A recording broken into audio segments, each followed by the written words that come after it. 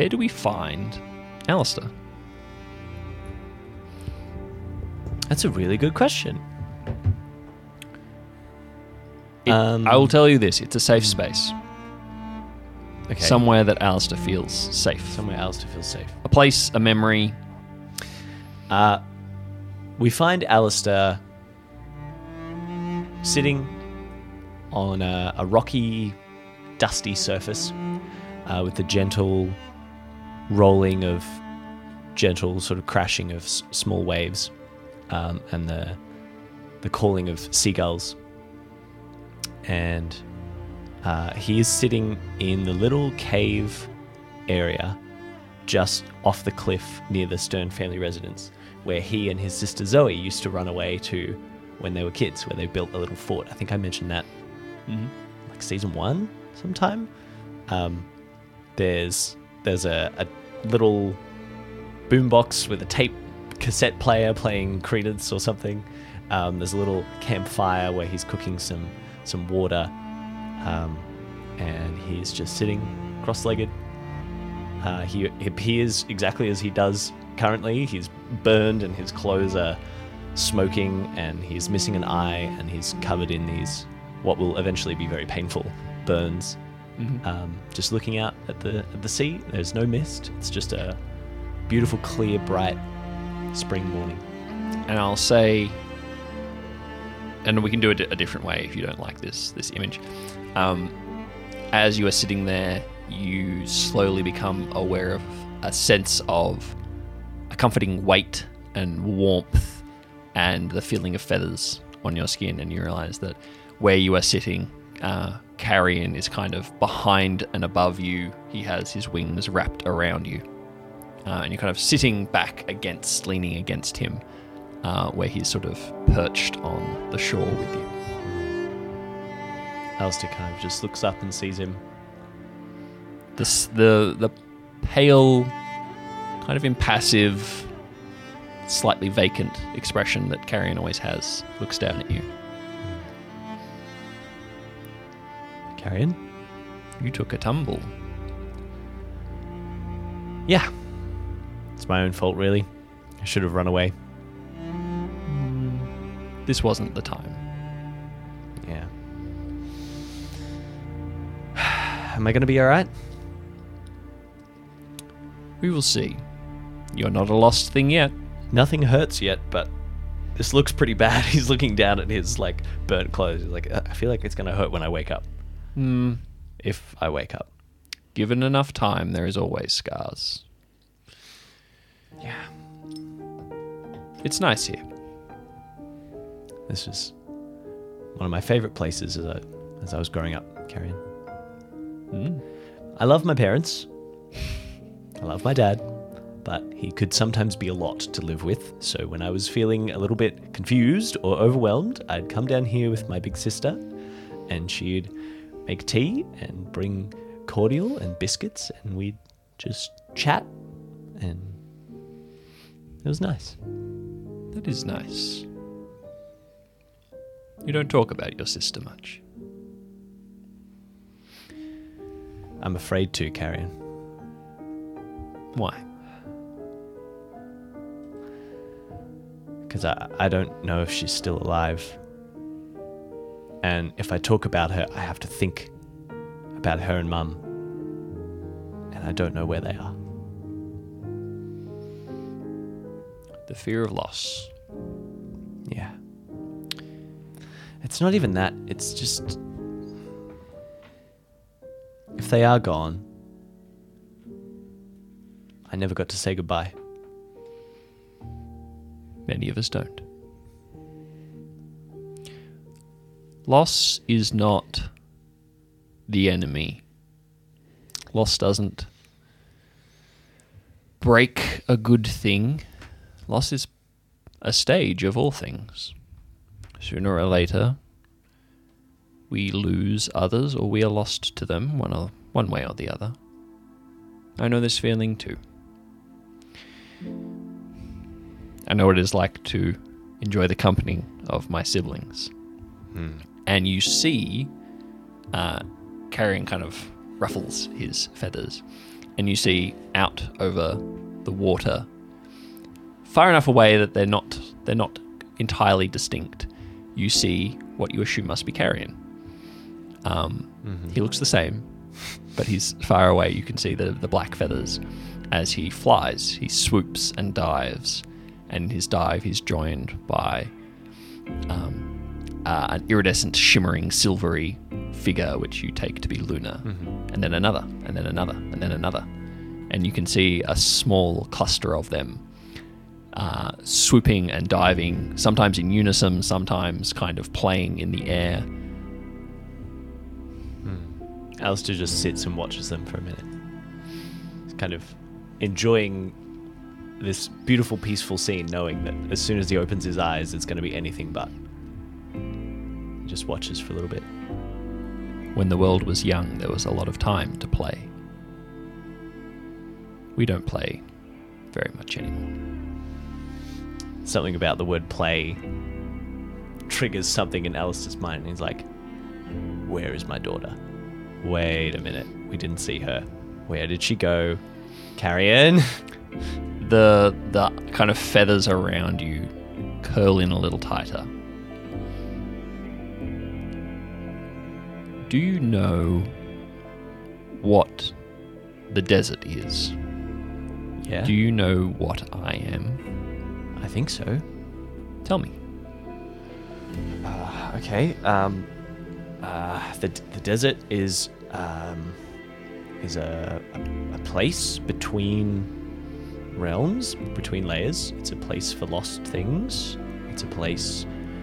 It used to be different, and then it died or something. Ernest tells me these things, and I don't fully understand. And you and your siblings were appointed as shepherds, angels, guardians of Alea each, and you are the guardian of lost things. Right? Very good. That is good. But I am... But I knew all that. Yes. I'm not just the guardian. I am the desert. I am the desert given form. I am the desert given shape. Okay. And the desert is... The desert isn't... It is or it isn't? The desert is, the desert isn't. The desert is in between. The desert didn't die. It is always dying. I am always dying. Time travel. I've had a lot of names. Your people, the people of Terra, used to know me by other names. But I am the shepherd of time. I am the shepherd of loss. I am the shepherd of old age. I am the shepherd of corrosion and deep sadness, Alistair. And that doesn't make me all doom and gloom. He like ruffles his feathers. Ooh. Time is a beautiful thing. And like I said, Carrion, what are you trying to say? Loss is part of everything. Yes. Loss is a stage. You are in my domain, Alistair Stern. And that means that time and loss and lost things will always be with you. You are born under my sign. That is why I am your shepherd, just as Luna is Ernest's. The point I am making is not about loss. The point is, and he kind of gestures up at the feathered figures that are still flying in the distance. Mm-hmm.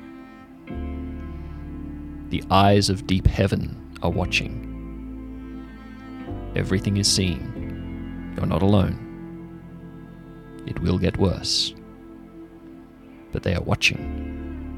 And help comes on the wind. But now, for now, you can enjoy this moment. Your wife is doing a wonderful job. For now, you can rest. Alistair doesn't kind of really know what to say to all of that. He was afraid that that Carrion was working up to saying that his daughter was dead. Nope. And so he's Didn't say that. quite relieved that that's not what he's trying to get to, at least. And so he just kind of sinks back into these soft, warm feathers and just looks up and just watches. And I imagine there's like a tree or something that's kind of shading the top of this cave, and he's just looking out through the dappled sunlight. You don't know how long you spend like that. Time here is immaterial. As you realize, you kind of, the space around you shifts, and you realize whether it's Carrion doing it or it's just your memory. It sort of shifts. Time seems to speed up and progress, and you realize this is probably what this cove looks like now in the fog, and then it reverses, and you realize this is probably what the cove looked like before humans had ever set foot on the island, and it goes back and forth in this interplay. And this dappled light above you slowly kind of consumes your focus more and more and more, until you realize that you're not looking at dappled light through leaves.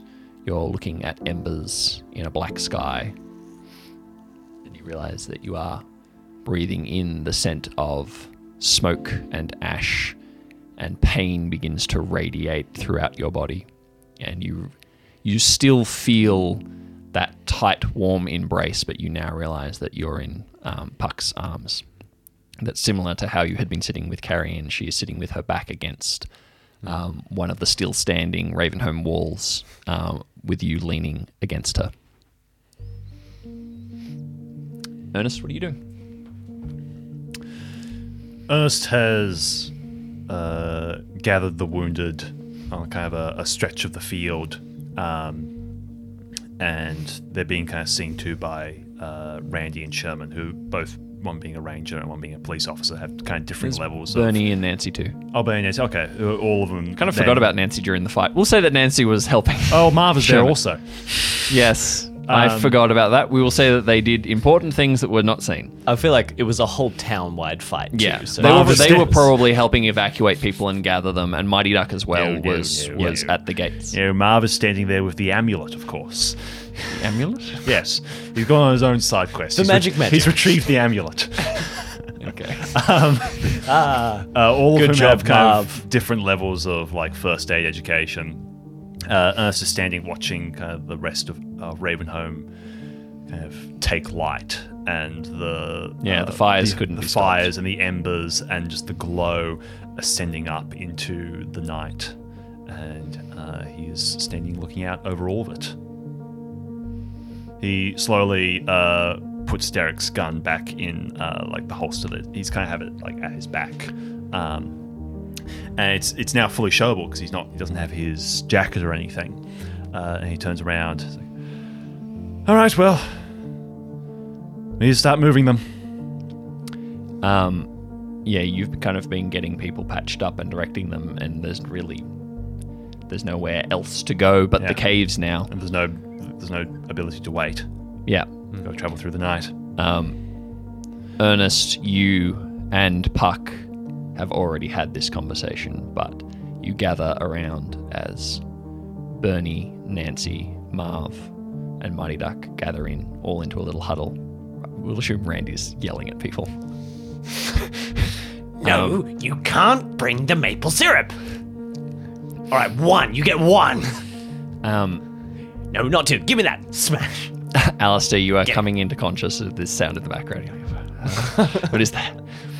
And as your eyes begin to focus, you kind of look over your shoulder to see Puck grim-faced and pale. She is still very weak and hurt. Yes. But you are even more so now. As everyone gathers around you, and you have the heavy sense of bad news coming. Yeah, there's a series of horses that are kind of souped up and ready to like be loaded up with the wounded. We're kind of just waiting for this to be done before going. You can see, standing slightly back, and maybe Ernest isn't paying attention to this, but Alistair would see it. Bernie and Nancy are having a very quiet, very heated discussion. Mm-hmm. And you know some of the history between these two. You know that there was a lot of things that happened to them. And as the whatever argument this is kind of comes to a resolution, Bernie shakes his head. Sort of shakes his head in the affirmative. And he turns around and you see a face that is set and is hard.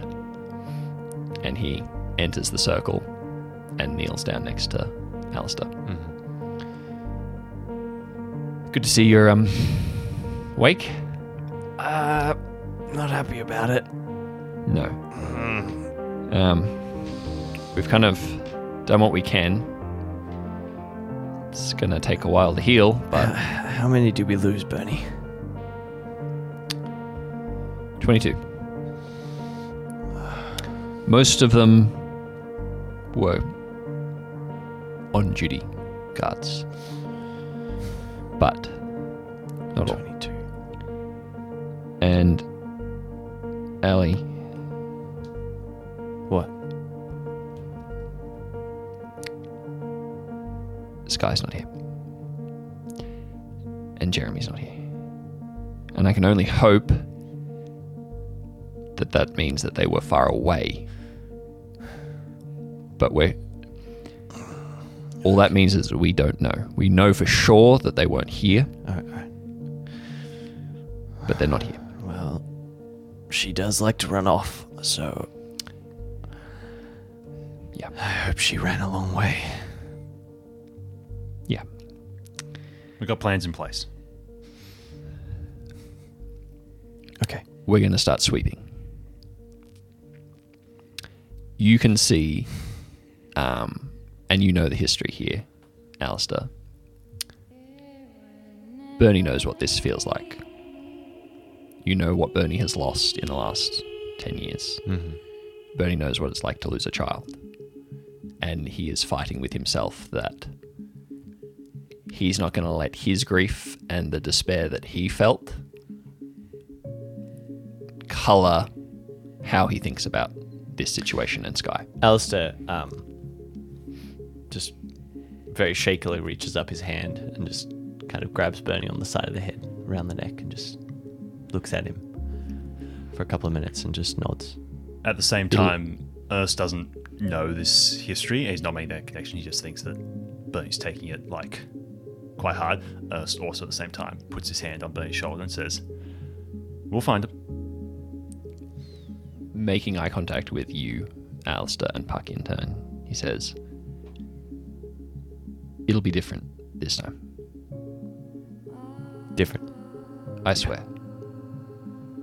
Bernie, it's okay. He's nodding, but you can see he's holding back tears, and he's nodding, but he's not agreeing. If she's already gone, there's nothing you can do. If not, we'll find her together. He nods.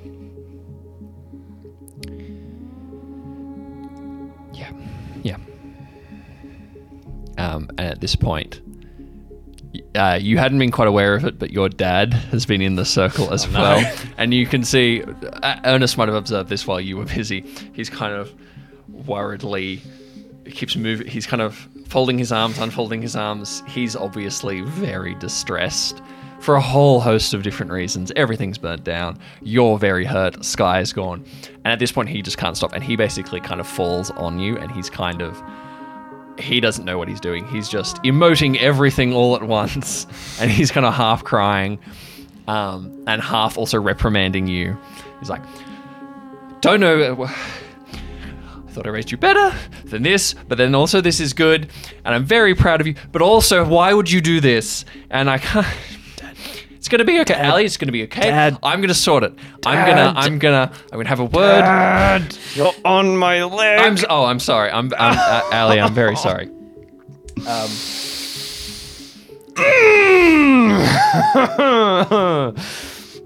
Yep. Yep. I'll get you some water. That'd be great. That'd be great. Thanks. Ernest kind of claps his hands. All right.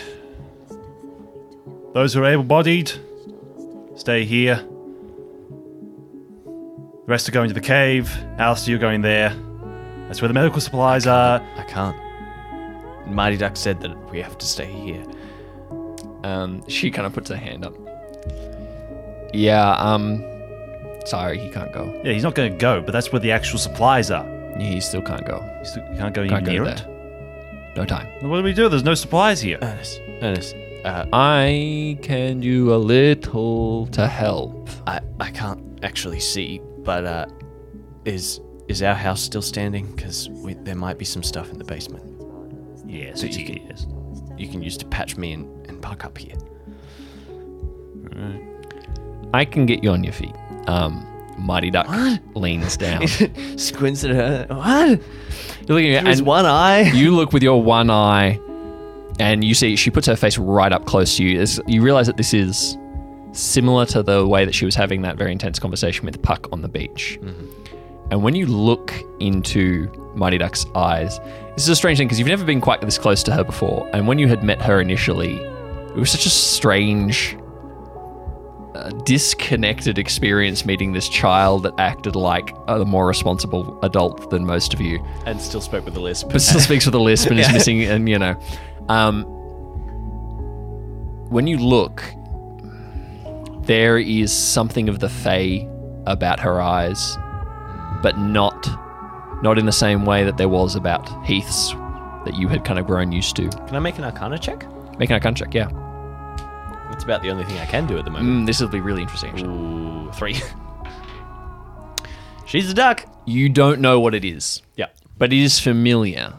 There's actually something strangely familiar. Like you have met this person before. Not Mighty Duck. Okay. You have met this person that wasn't Mighty Duck before. But when you're looking into her eyes, you see they're kind of yellow, a slightly yellow-brown. You see more strength of will than you have seen in almost anyone. And in that moment, those eyes resemble Warwick when you have seen him squaring up against 24 combatants. It has something of the glint that Heath's eyes have when he is beaten to a pulp and refusing to quit. It has something of Emily Bell, of Anne Bell, of Charlotte. These eyes remind you of a dozen people you have known over the years, but it's almost like they were reminding you of these eyes, not the other way around. And she leans forward and she just taps with a finger on your forehead, and you feel the pain dull. Okay. It's not healed. You haven't regained any more hit points or anything like that. But you feel a strength that comes from kind of the base of your gut and fills your chest and animates your arms, and you feel your hands clench into fists, and you just feel a strength flowing through you. And you realize that's what you had seen happen to Puck earlier. And you realize that you can stand, you can walk, you can carry your own weight. You're still desperately hurt, but you have the strength to keep soldiering on now.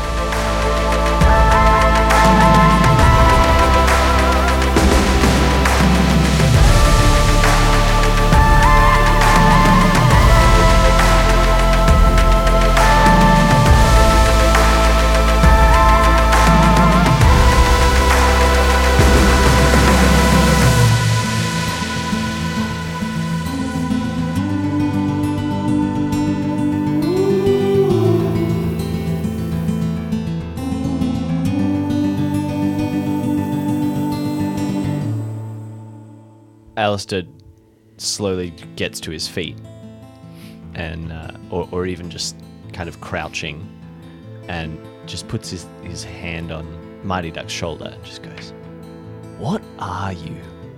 A friend. Ernest sends Nancy to find the stash of whatever the kind of items are for healing, because he's not I've got no idea what it is.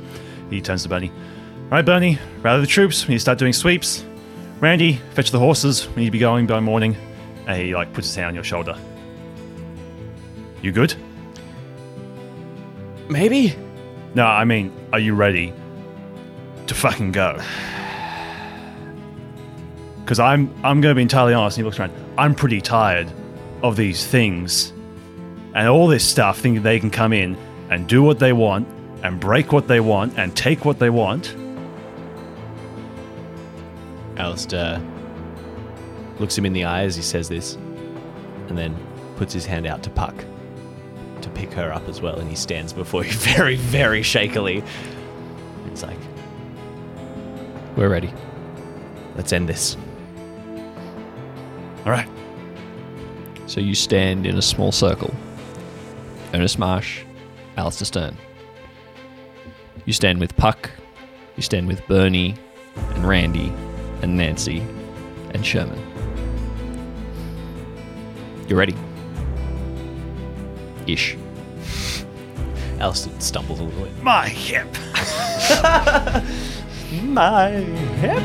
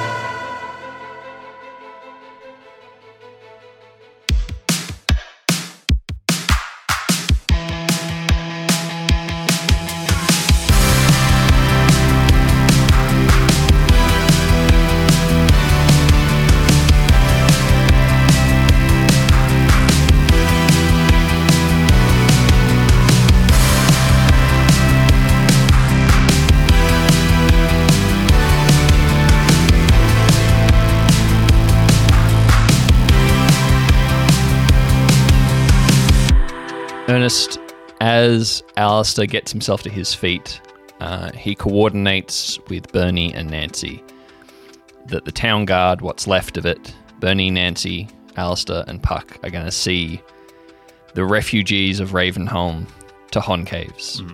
They're going to coordinate this trail of people and see them out safely. And you can see from Alistair's expression and his tone of voice that this is kind of him discharging his last duty. This is the end of Ravenholm. It's the end of life on the archipelago. This is the final evacuation. You, however, have made another plan.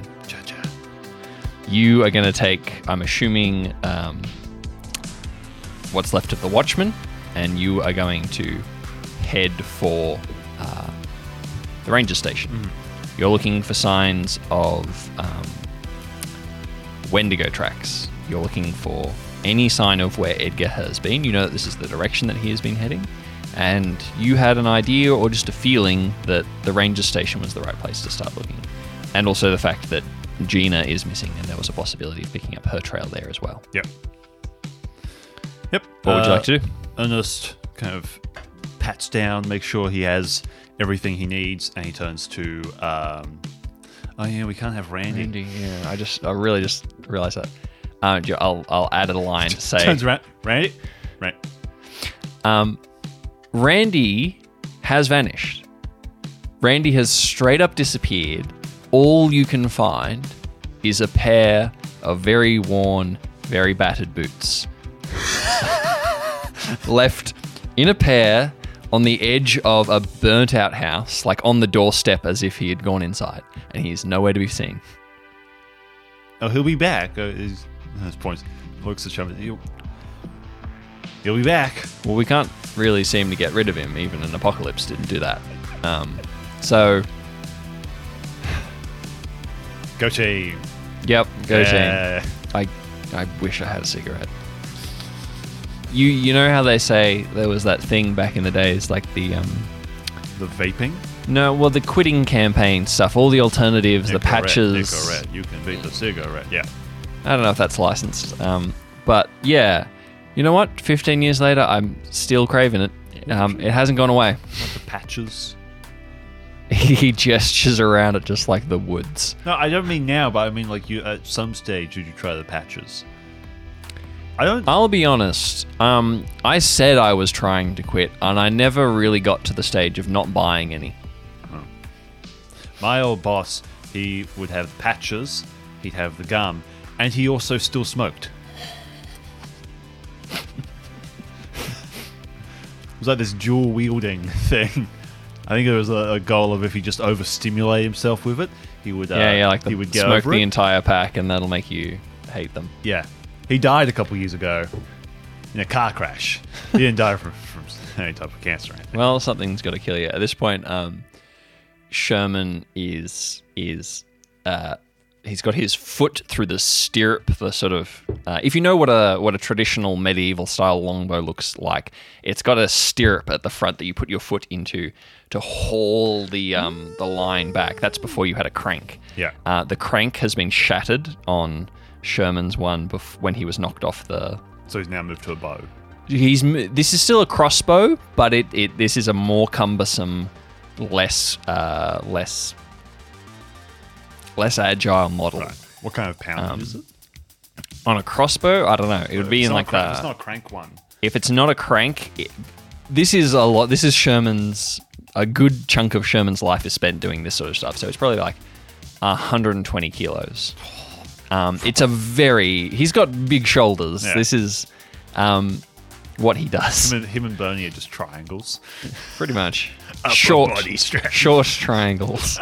So he's hauling on this. He's like, well, I guess if something's got to kill you, car crash is better than lung cancer.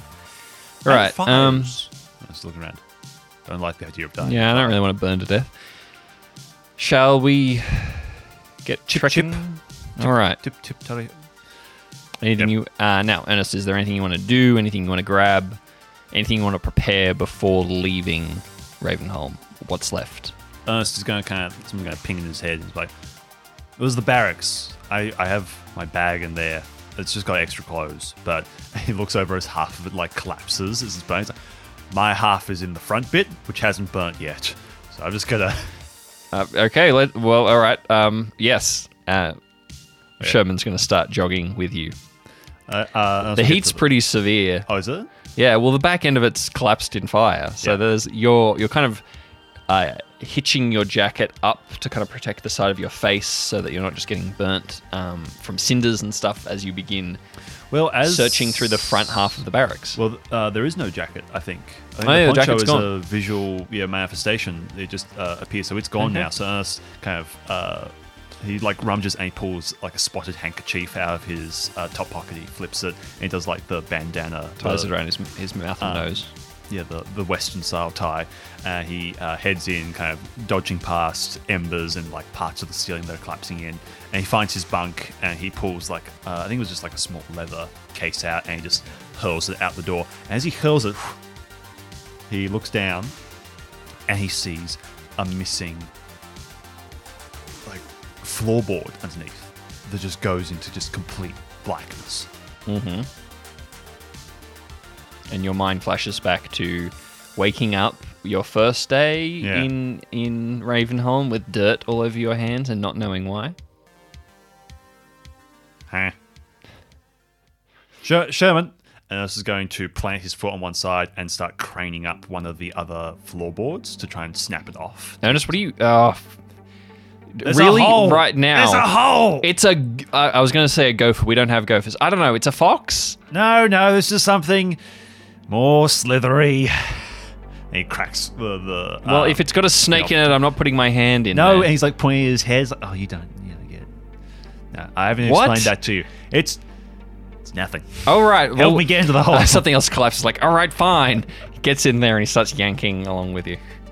Ernest gets on his stomach and starts gophering down into it. He's sliding on This his is a stomach. deep hole. It's the deep hole. Where did you put the dirt?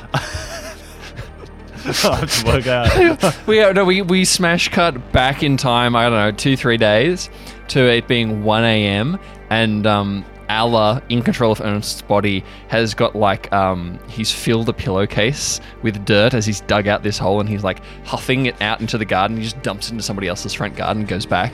And you're one of the other guards is blearily eyed looking out of his bunk bed. He's like, what the hell are you doing? Allah, carrying another thing of dirt, looks up at him and was like, oh goodness, getting rid of this body's so difficult. Don't mind me. All right, whatever. The guy rolls over. All right, we cut back to Ernest in present day. All right, you're squirming your way down into this hole. So it's big enough to get you in? Yeah. Okay, this is much bigger than I thought it was. I'm imagining what our brother built. Remember The what horse grave. the little horse grave thing that he dug? Well, it became a horse grave later. At first, Yeah. it was a series of networked tunnels. Yeah, he's got a worm down, and then there's probably a 2-foot large little end point to it. Something big enough that you could... Okay, you couldn't curl up inside No, it, but you could yeah. store something you could relatively big crawl inside. down into and then use your arms to work on something kind of in this space. He crawls Yes. down, grab my legs so I don't... Oh, I found the bottom. Never mind. Ernest is going to have a look around here. What's It's very dark. There's only flickering flames, and you're blocking most of the lights coming in. You find something metallic. You find a sharp corner. It feels like rough cut stainless steel. And as you kind of pat your hands around it, it goes, this is about the size of a lunchbox esky. It's about the size. Okay, it's about the size of a soccer ball, but a square of metal, and you can feel that there's dials or there's some kind of mechanisms on it. It feels like some little piece of machinery. Ernest gets Sherman to bodily pull him back Yeah, up. you're being yanked out of the hole. And he lands back on the floorboard. You are covered in mud. That's what I'm just going, and he's going to... Yeah, you're getting out of the burning run building out of the now. burning building, and he's going to use the light of the building burning behind him to look at what's in his hand. You can see it's been wrapped in a bit of cloth to help protect it from the dirt. And what you see is it looks like a small portable radio that has had its guts ripped out, and it's been fused with what looks like Like a microwave. a small microwave, like a small lunchroom microwave. And as you're kind of looking at it, you say, oh, what's this little bit? And it goes, zip, and you pull it out, and it's an extendable antenna. And as you pull out the antenna, the face, like the panel of the microwave, starts clicking in numbers, flicking, up, as if it's searching for a signal. And then the microwave goes ding, and out of this tiny little speaker of part of this gutted radio on the side, you hear a voice come through. And you can see there's like one of those big old school lead batteries inside the microwave that's turning slowly in the light, and you can just see it spark occasionally. And I was mentioning at the bottom, there is a little sticky note that says turbo, and it has one of those whippersnipper pull line things. yeah, it's got a ripcord. You're going, I don't know what that does. Yeah. Yeah, and you hear it crackling as it's finding a signal. Hello? There's a crackle, another crackle, and then you hear a voice beginning to hove in, and it sounds like someone's tuning in as it gets clearer and clearer. Hello. Come in, Allah. Come in, Allah. This is Dagon. Can you hear me? Dagon? Yes, this is Dagon. Who are you? What are you doing? Shakes. What are you doing in there? Oh, it's raining. You're not Allah. Well, 50%. Hello, Ernest. Hey, Dagon. Hey, wait. You been talking to Allah? Yes, we have been pen pals of late. Ernest, can you do me a favor? Yeah. My shop is currently unattended. You need me to flip the sign? No, I need you to kill it if it goes moving. There is a high likelihood that it is mobile. Well, my last memory of going to your store, there were many a crocodile in there. They're still there. Oh, okay. Well, I'm not going there then. Okay. This is an unfortunate timing. I was not meant to speak to you. Oh, okay. I'm sorry. This is unfortunate for the weave. Therefore, and the microwave in your hand starts vibrating violently. Hold on, let me pull the turbo. And as It's turning off. As you go to pull the turbo, Dagon says, "I wouldn't do that." And then it explodes in confetti, and you're just like, as it's in your eyes and it's in your mouth, and then you are holding a large tortoise, about the size of a dinner plate in your hands.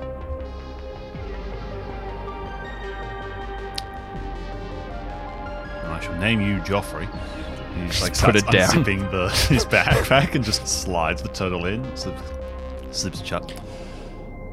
Okay, well that was entirely pointless. Allah, and it's like clonks on his head. No response. No, he's being tricky. Ernest looks. Sherman is standing there and is like, okay. So living within my mind is the greatest supercomputer ever, and he's having a hissy fit. And he doesn't want to talk to me. Roll this back. What? Living inside my mind. Living inside your mind. Yes. Is the greatest supercomputer ever constructed. And a supercomputer is living, and it's in your head. Somewhat. It has a personality. It doesn't have a soul. Okay.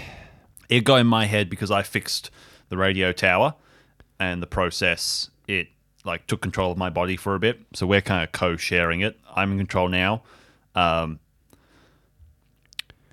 Where does the turtle come in? The turtle's mine now. Right. If the radio, Sherman considering it's 50-50, that Sherman swings his rucksack onto his back. It's lovely seeing you, Ernest. He just starts walking towards the woods. No, Sherman, wait. This is going to go after him. I can explain everything. I swear. I swear I can explain. Do you want to try and get in touch with Allah? Do you want to drop into the dreaming? As Ernest is walking, he kind of blinks for a second, and he's still in that exact same stride, now walking in the dreaming, and like hands on hips. And as you step into the dreaming, you are suddenly walking uphill. And you are walking up the swell of a wave. What is going on with this place? Why is everything in my life having a hissy fit? The wave begins to crest down, and suddenly you're walking downhill. And there's no crash to the wave, but there's this swell up and down. And so you're constantly having to go, oh, my calves. As you're going up the hill, down the hill, up the hill. My Achilles tendons. I'm just going to say, about 100 meters away, you see a small rowing boat with like a lantern on a what would you call it? It's like a pole at the front with a little lantern on it, and you can see Allah, who I'm assuming Allah just looks like Ernest, right? Does Allah have I don't even remember how we've described Allah. I think we've described Allah as being quite pale, quite long white hair, but then the rest is kind of just Ernest. Okay. He is sitting on the left-hand side of the rowing boat with one oar, paddling in a circle because there's no one else and there's no other oar. So he's just going in circles. He's kind of just giggling to himself. Well, that's what you see. Actually, make an Arcana check for me 6. 10. with your pluses. Yeah. Okay. With the 10, it takes you a little while to notice at first, but you realize that while as the floor of the dreaming, the surface of the dreaming is in these rolling, unsettled waves, the sky above you that is normally this sort of pinpricks of light like distant stars is not there. The sky is gone and it is replaced with what you realize is a roiling, silent mass of crows. And they are flooded the ceiling, the sky. There is just crows as far as the eye can see and no stars. And you do this thing where you reach your mind out. You're looking for Luna. You can usually feel Luna somewhere when you're in the dreaming. You can kind of tell whether she's nearby or whether she's far away. And you can tell, and you can't sense Luna at all. Right. It's like Luna is not in the dreaming at the moment. And that's very odd. Luna doesn't leave. Yeah. But you approach Ella. While Ernest is walking towards Ella, Ernest is also going to look down. Can he see the light of Tuck beneath him? You can see the light very distantly. So this is still It's still the dreaming. Okay. Ernest is going to walk up to Ella. Ella! Wait! Get over here. He's still running. He starts running faster.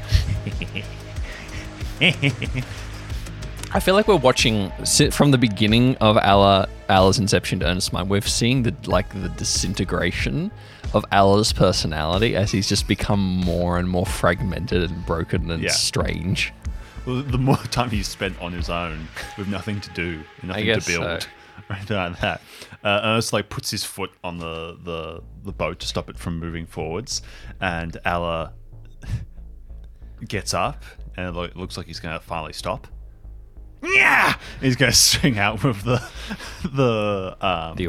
oar and try and whack Ernest away. Hey, stop! You stay away from my boat. Okay, all right, fine. Do you want me to voice Alice so that you're not just talking with yourself? Ernest puts his hands up. What's up, man? What? You're doing the crazy more than normal. You're making me uncomfortable. Me? You're uncomfortable. It's making me uncomfortable too. Alice sits down, crosses his arms. I've got nothing to do, Ernest. And if you haven't noticed, he gestures, things around here are getting pretty crazy too. It's not just me. I thought there was a storm. It's crows. Ravens. Something of the sort. Big black birds. They peck at me, Ernest, when you're not here. They peck at me. I'm not a dreaming being. They don't fear me. They eat me. What do you want?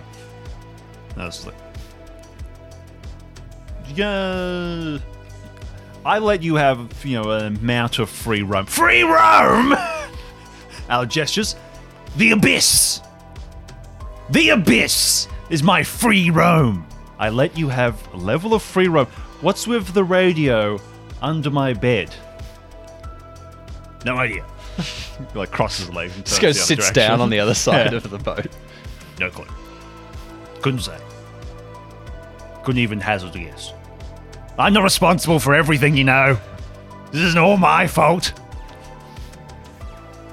A raven comes and sits on the boat.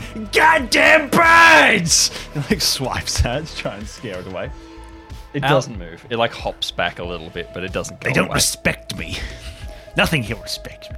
What's Ella? What's with the radio? Why were you talking to Day?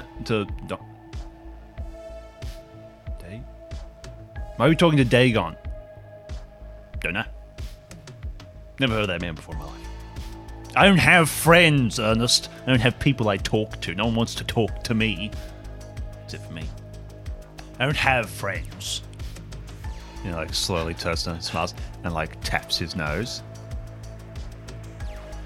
Well, that might not be entirely true. What are you... This is such a Gollum moment. This kind of crosses around the side of the boat, so Ella can't look the other way from him. It's what do you mean? Mm-hmm. Just saying, hot commodity here. Some people might respect me more than you do. Some people might value my opinion more than you do. What do you mean? Stop riddles in the darking me. I don't like riddles. They don't compute in my brain. It's gesturing at his eyes for some eyes reason. don't compute in the brain.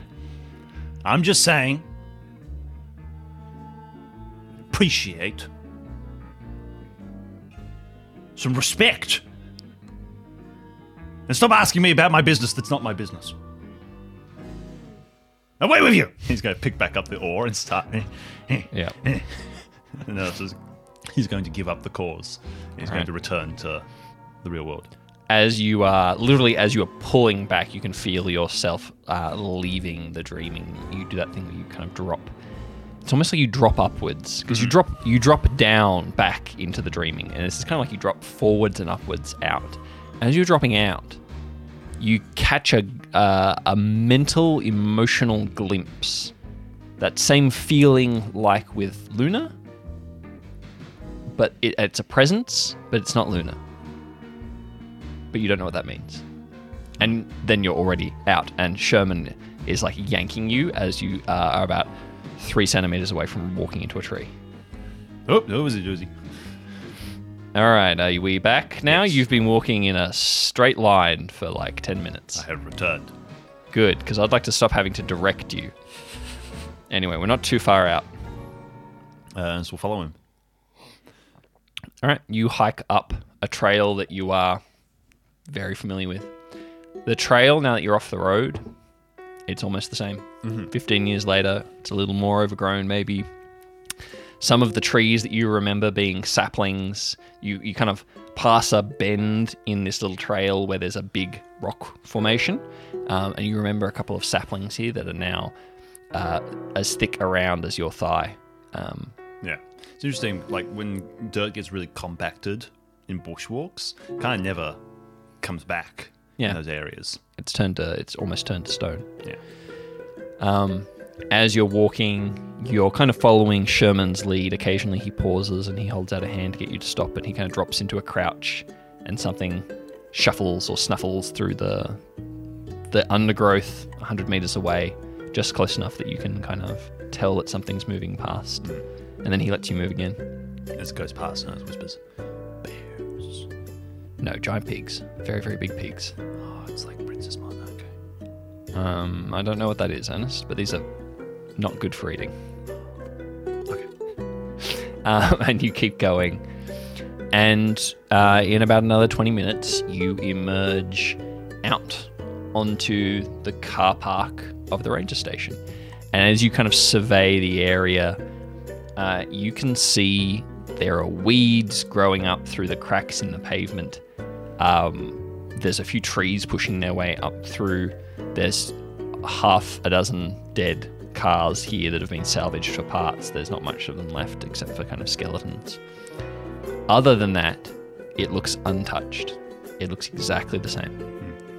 The same sloping, like the large sloping roofs of the information center with the offices, and behind it the cabins.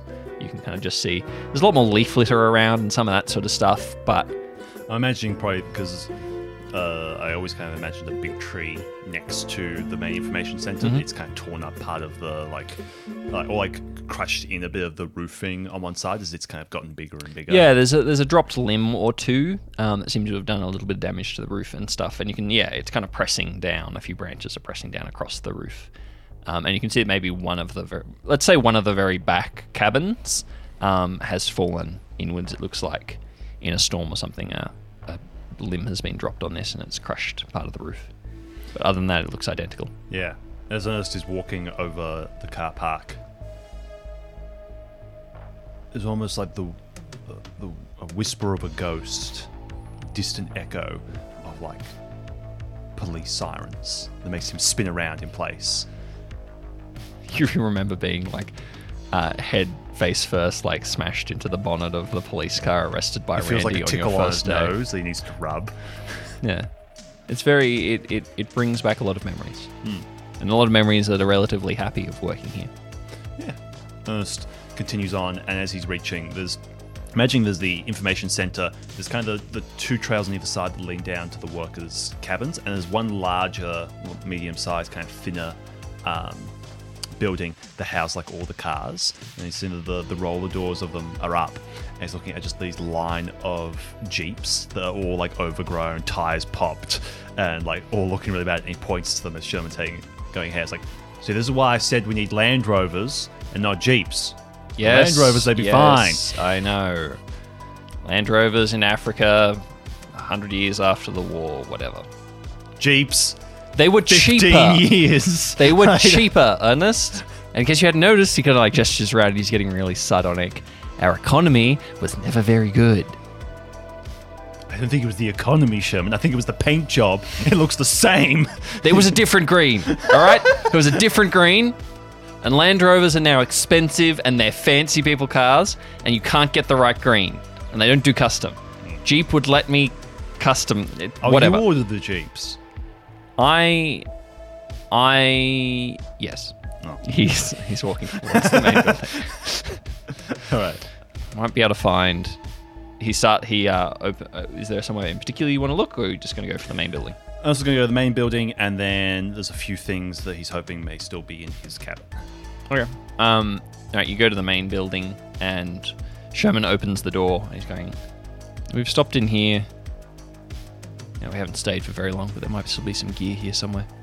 And he props his crossbow in the hallway up against the wall. You can see that he's still got a machete in like the small of his back across his belt. He's not unarmed, but he starts searching for any gear that might be useful.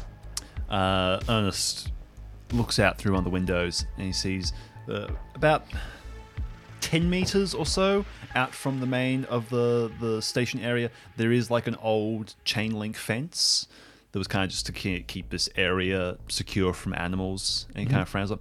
Why didn't they do Ravenholm around somewhere like here? Because he points out, we've got the reserve back there that was mostly bare of trees, was mostly realistically farmland. Is it like, did something happen here?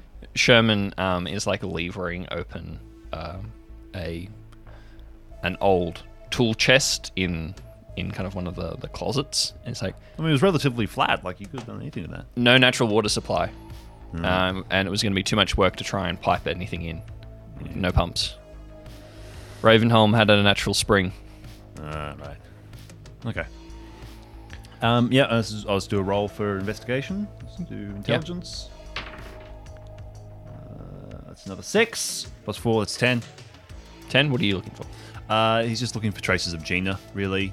He doesn't think that Edgar would have gone inside anywhere. Edgar will be on like a trail search type of thing, so he's looking for a sign of Gina. You haven't seen any Wendigo tracks. Oh, right. So far.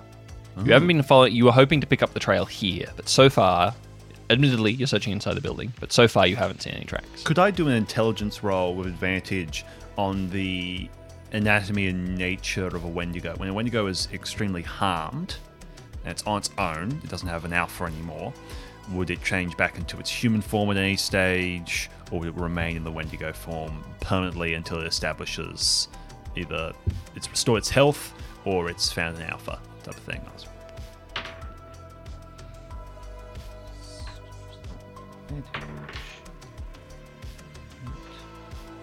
Unnatural 12. With an unnatural 12, because of your extensive experience, you would guess that a Wendigo is always going to prioritize survival. And therefore, if becoming a quote-unquote human, looking human again, was going to benefit their survival, help them blend in, if they were in a town or a populated area, they would do that. If that wasn't going to help them, they would stay in the Wendigo form. And you would gather, because of the woods, because of the other predators around, he probably would have stayed in a Wendigo form.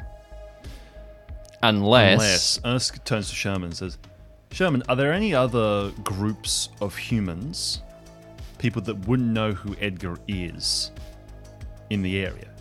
Well, almost everyone wouldn't know who he is. By me, if he was with your group would know, like you would recognize who he is. So it would have to be like a separate group to Ravenholm. Yeah, there's other ones. Well, there's several other small outposts of people, but they're almost all on other islands. What about... Let's kind of brush his chin. What happened to the Children of the Tide? Because they were still on this island. They were in the direction of Hon Caves, and they were down from where the radio station was. So if Edgar headed north rather than... Well, I assumed he was heading west. If he headed north, is there anything of that? Like, are they in that area? To be honest, after... I was about to say season 2. After you and Alistair left, for the mainland, it kind of petered out. I know a few people left the archipelago. Some of them just disappeared altogether. I look in the 15 years that I've been here, that we've been cut off, I haven't heard a peep. Okay. But look, the sightings that I had said that he was heading up the mountain. Yeah.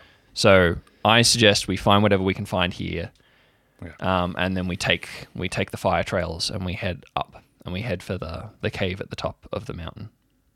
Yeah, see if maybe Gina's there. We didn't resolve your 10 on the search. Yes. Right. You are searching around and you're kind of looking for just if there's anything disturbed. If it looks like anyone's been living in here or things have been All moved. supplies have been taken long ago. There's a few what Edgar is currently doing is trying to find any caches of supplies that his people have left here in the last couple of years as they've moved through. They might leave little secret lock boxes of stuff for emergencies. The Cult of the Word in Alan Wake 2 do similar things. You can find their like lock boxes of supplies. Yeah. So he's currently searching to see whatever them. As you step into Chief Ranger Lester's former office, that for the last several years while you were working there, the last year while you were working there had been Gina's. You see that the door is ajar, and almost with this almost bodily physical memory, you are 21 again. You're fresh off the boat. It's your first night in the archipelago. You're standing in this darkened office space with Alistair, and you're pushing open the door. And Ernest, it's almost unchanged. There's junk on the floor. There's coffee cups and takeaway containers that are now, if it weren't for the fact that they're plastic and styrofoam, they would be rotten. Yeah. They would be dust and gone. But you still see the map of the archipelago on the back wall with markers and pins in it. You can still see newsprint sticky taped to the wall. And what you realize, Ernest, is that this space has been kept almost like a shrine. Even when Gina worked in here, she seems to have left it like it was her father's office. The one thing that you notice is that through the window and through a kind of a break in the roof in the far corner, there are little tendrils of vines weaved through, little lattices of tiny branches that have crept along the wall, that have crept along the floor. And it feels like this is the one place where nature is invading in again. Right. Ernest is going to make his way around the desk, avoiding knocking anything over or anything out of place, and he's going to go up to the map. Right, to roll investigation on the map. 6 again, which makes 10. Well, what are you looking for? Ernest is going to look for any new additions. You're looking at the pins. You can see that there's still the case that Lester was working on now, almost 20 years ago. For the island. For you, only like 5. But the Wilbur missing persons case. Yeah. And you can see the different sightings of the lost. You can see these different animal attacks and these things. What is different, what you do notice, is that the photo that was once on Lester's desk of Lester, Gina, and Sherman is now pinned to the board. And as you reach out to touch it, I want you to make a physical saving throw and beat a 10. Beat how much? A 10. I got an 8. as you reach out to touch it, for a moment, you're just looking at Gina's face. You're looking at Lester's face. You're looking at Sherman's face, and you realize how young all of them were then. And then you feel something tighten around your ankle, and you are yanked off your feet, and your back crashes into the floor, and you are winded. And as you look, kind of regain your senses a bit, and you look up, you can see that the tendrils of these vines are wrapped around your wrists, around your ankle, and they've wrapped around your boot, and they're winding their way up your leg, and they've got your other leg, and they're beginning to drag you. You hear Sherman call as he's kind of pushing through the door. It's like, Ernest? It's got me. You can hear the pounding of feet, but make a strength saving throw. So I guess that would be physical again. I'm not good at these things. 6.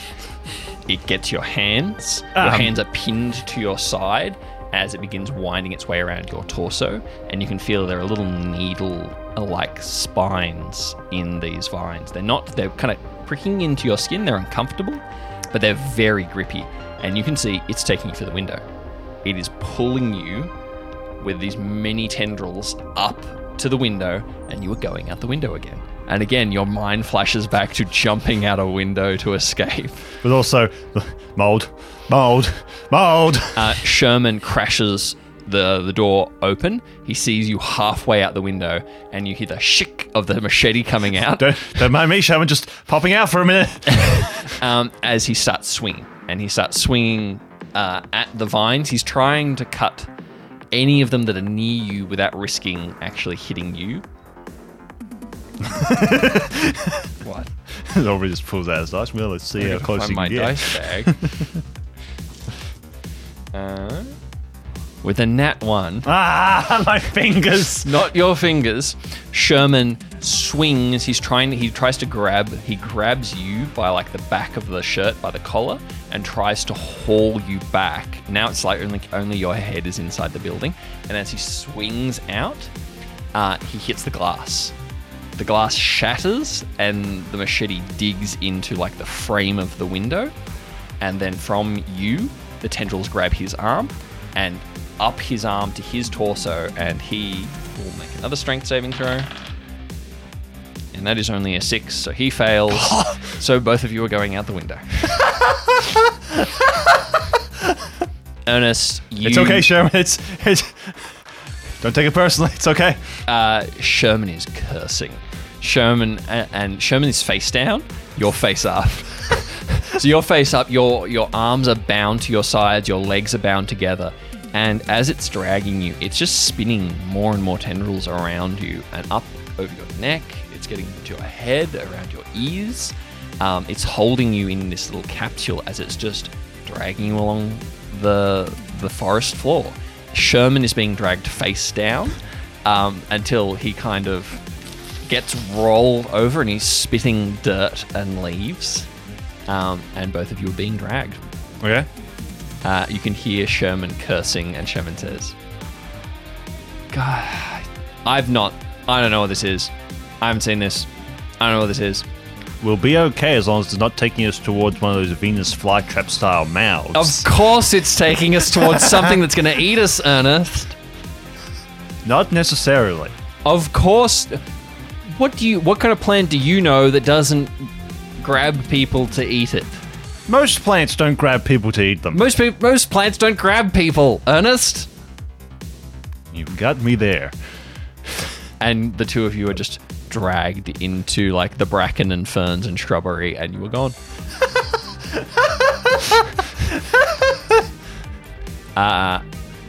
Yeah. Okay. And that's where we'll leave it for this week. All right. I have been your host, show creator, and narrator, Aubrey Liddon. With me has been Chester Liddon. Hello. BJ has gone. We got rid of him, finally. Bye, BJ. Bye, BJ. We will see you again in probably early February of 2024, where we will continue the finale of this season. This year has had some unforeseen circumstances, and our release schedule has suffered. Well, I made the realization that, like, didn't we end off 2022 with the big, with the radio station arc? I guess we did, yeah, Wasn't that the break? because we started in November, or no, September. Yeah, something like that. We have Something at like least that. 4 episodes. 4 or 5 episodes. So Yeah. Will there be a Christmas special? Probably not. BJ is extremely busy. The next episode will probably also just be the 2 of us. It may well be. Finishing off this, but that's all right. We'll BJ's see how a we busy go. man. So enjoy the Christmas holidays, whatever you are celebrating. Have a good break. If you're in Australia, stay safe from the heat. If you're elsewhere, good luck. We don't know how it works. And we will see you in 2024 with more Dark Tides. Whoop whoop. Take care, guys. Bye.